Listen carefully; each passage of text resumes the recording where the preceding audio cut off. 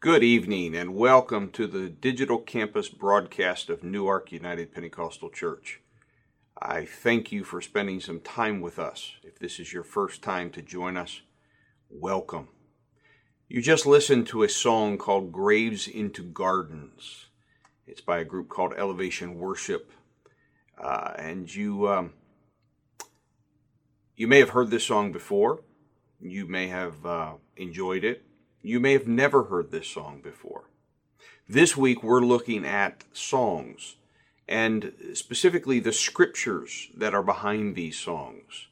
And at the outset, I want to give you a neat resource that I have found to use. It's a young man that does a great job, in my opinion, of looking at songs in light of Scripture. How, Christian songs, how scripturally based are they?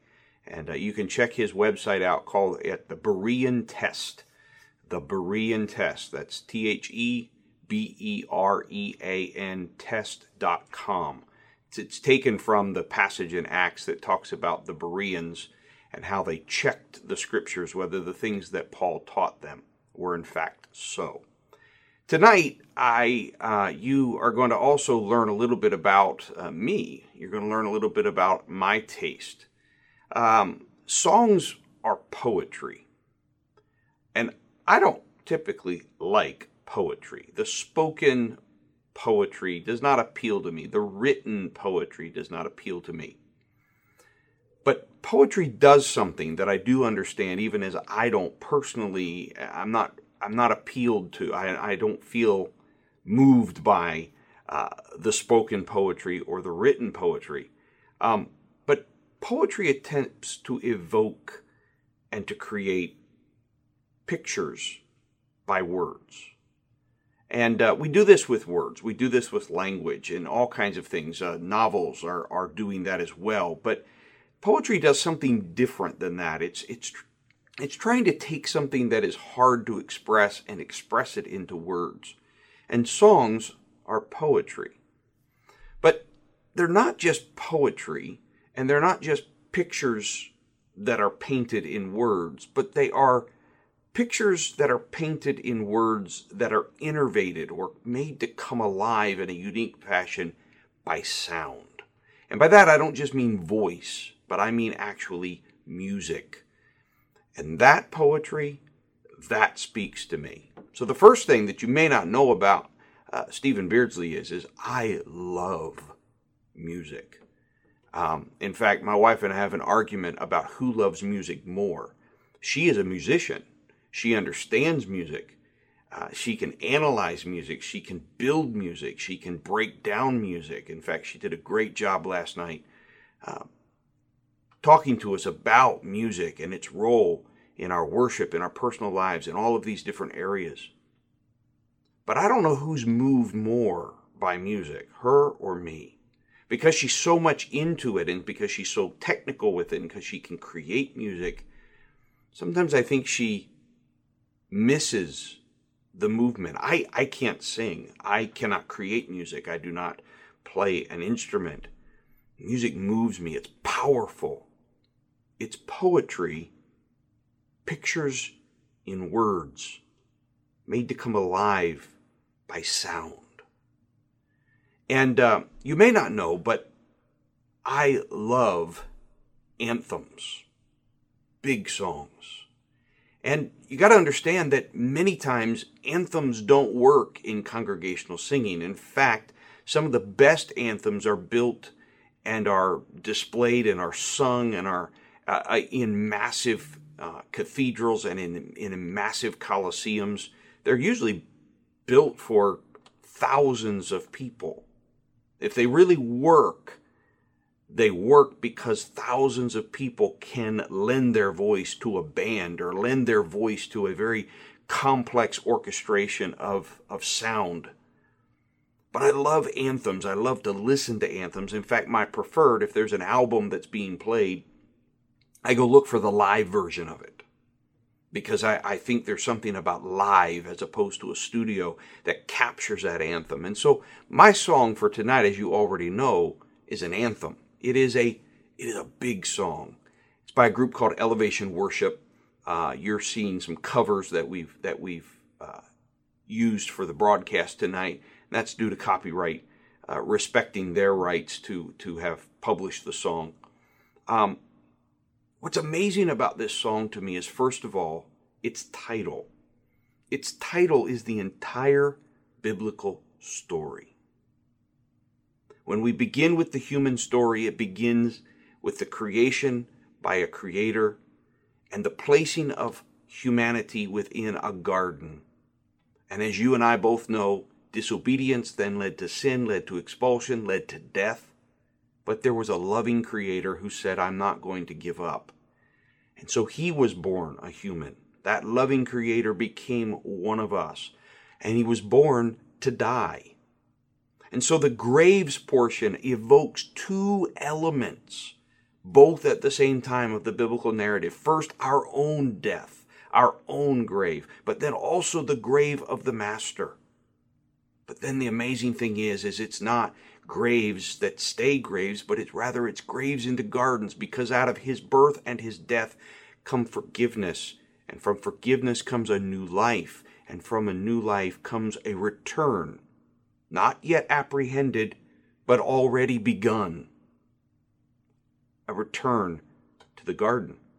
In fact, the imagery of the New Jerusalem evokes many of those same images that were found within the garden. And so the first thing is I don't know if the songwriters, I can't hardly believe that they were not aware of this, but they, in that very title, and you hear that phrase, graves into gardens, throughout the song, evokes the whole entire biblical story from beginning to end. And the power of our loving Creator to take what is a grave and turn it into a garden. Now, there's a lot of lyrics in this song, and I'm not going to focus on all of them, but I want to draw your attention to several. So first is there's two different parts of the song that basically evoke the same basic sentiment. So the lines are, oh, there's nothing better than you. There's nothing better than you, Lord. There's nothing. Nothing is better than you. And then also the refrain, you're the only one who can, referring to turning graves into gardens, and other lines that I'll talk about in a moment. You're the only one who can. I could literally spend another 20 minutes reading scripture after scripture after scripture to you about this basic notion that there's no one like God and there's no one better than God. Suffice it to say, Isaiah 46 verse 9 captures it. God, describing himself, says, for I alone am God, and there is none like me. That claim to exclusivity and uniqueness. He's the only one who can do the things that he's doing in this world, and he's the only one who can perform the miracle of turning a grave, whether literal or figurative, into a garden, transforming that which is meant for evil and turning it into good. There's nothing better than him. You can search the world, you can look all over, but you'll find nothing better than this God. Now, the second thing I want to turn your attention to is two different refrains. And one of them is, I think, I guess you'd kind of call it a chorus, and then another is, I think, a bridge. I think of them as where the song begins to build. I think of them as where it begins to turn anthem-like. You turn mourning to dancing. You give beauty for ashes. You turn shame into glory. And then, as we've already talked about, you're the only one who can. And this has very strong scriptural basis. Psalm 30 verse 11, you have turned my mourning into joyful dancing, the psalmist writes. And then in Isaiah 61 verse 3, to all who mourn in Israel, he will give a crown of beauty for ashes, a joyous blessing instead of mourning, festive praise instead of despair. And so you see there that language of mourning turns into dancing and beauty for ashes. This whole concept of the shame of sin, when Adam and Eve had sinned and had disobeyed and had eaten and they were ashamed, and God took that and is turning it back into glory. Even in holiness, we are presented with the opportunity to how we present ourselves to the world is an opportunity to basically reflect his glory. What was meant to shame us, nakedness, now as we clothe ourselves and present ourselves to the world, we now turn back to being the image of God and evoking and reflecting his glory. And then the part that gets real big, and this is the part that really appeals to me. This is the song and the type of song I go to when perhaps I'm feeling down or I'm feeling overwhelmed or I'm feeling unworthy. This is the kind of song, and you'd probably find it funny if you ever saw me, because I go find a private place and I don't sing out loud, but there's an intensity that I let the songwriter and the singers and the band play forth for me as it flows out of me to my Creator. You turn graves into gardens. You turn bones into armies. You turn seas into highways. You're the only one who can. These three are impossible images. Graves into gardens. Bones into armies. That's evoking the picture of Ezekiel 37 as the Lord showed Ezekiel the valley of dry bones, and the power of God to take a people who were dead and to raise them into a new life, to make them a mighty army. And then seas into highways evokes the Exodus story, Exodus 14, where God opens a way where there was no way. You are the only one who can.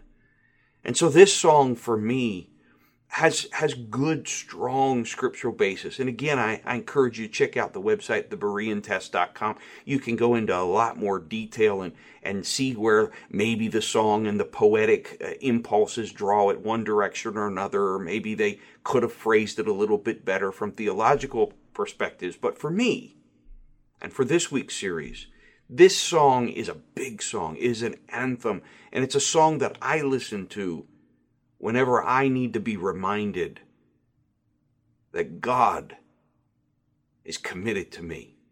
God is committed to taking my graves and turning them into gardens. He's committed, as the scripture says, to finish what he has begun within me. And while my grave looks overwhelming, and while my life of bones looks absolutely impossible, and while there seems to be barriers all around, he's the only one who can turn graves into gardens. He's the one who can take my bones and turn them into armies. He's the one who can make a highway where there happens to be a sea. He's the only one who can. This song is powerful. As I said at the outset, it is poetry. It is words painting a picture. It is words that are brought alive by music, by sound. It's powerful. And music is part of the way that we are reminded of who God is. It's part of the way we can encourage ourselves in the Lord. It is part of the way that we can speak to ourselves, as Paul said, in songs and hymns and spiritual songs, singing and making melody in our hearts to the Lord. Now, I'm not going to be playing the piano, and I'm not going to be strumming a guitar. Somebody else is going to have to play the music for me, and somebody else is even going to have to sing it. But if you're like me and you can't make music, you can still use music to encourage yourself and to strengthen yourself. And the more powerfully based in Scripture the words are, the more moving the music is. And to kind of illustrate that, I want you to listen to this second rendition of the song. First, I want you to listen to the words anew, but I also want you to listen to the difference in how it's done. There's no right or wrong way in one sense with regard to that, even an anthem can be big and loud and a lot of band music and a lot of instruments, or it can be stripped down. It can be simple. But the power lies in how it evokes within us a reminder of the God we serve, of his faithfulness, of his goodness. So at the end of this broadcast, I'm just going to close out with this music. I want you to end in worship here. And so we thank you for joining us. If you want to know more about us, check us out at newyorkupc.info. And again, I hope you're encouraged tonight that the God we serve is a God who takes graves and turns them into gardens. God bless you all. Be encouraged.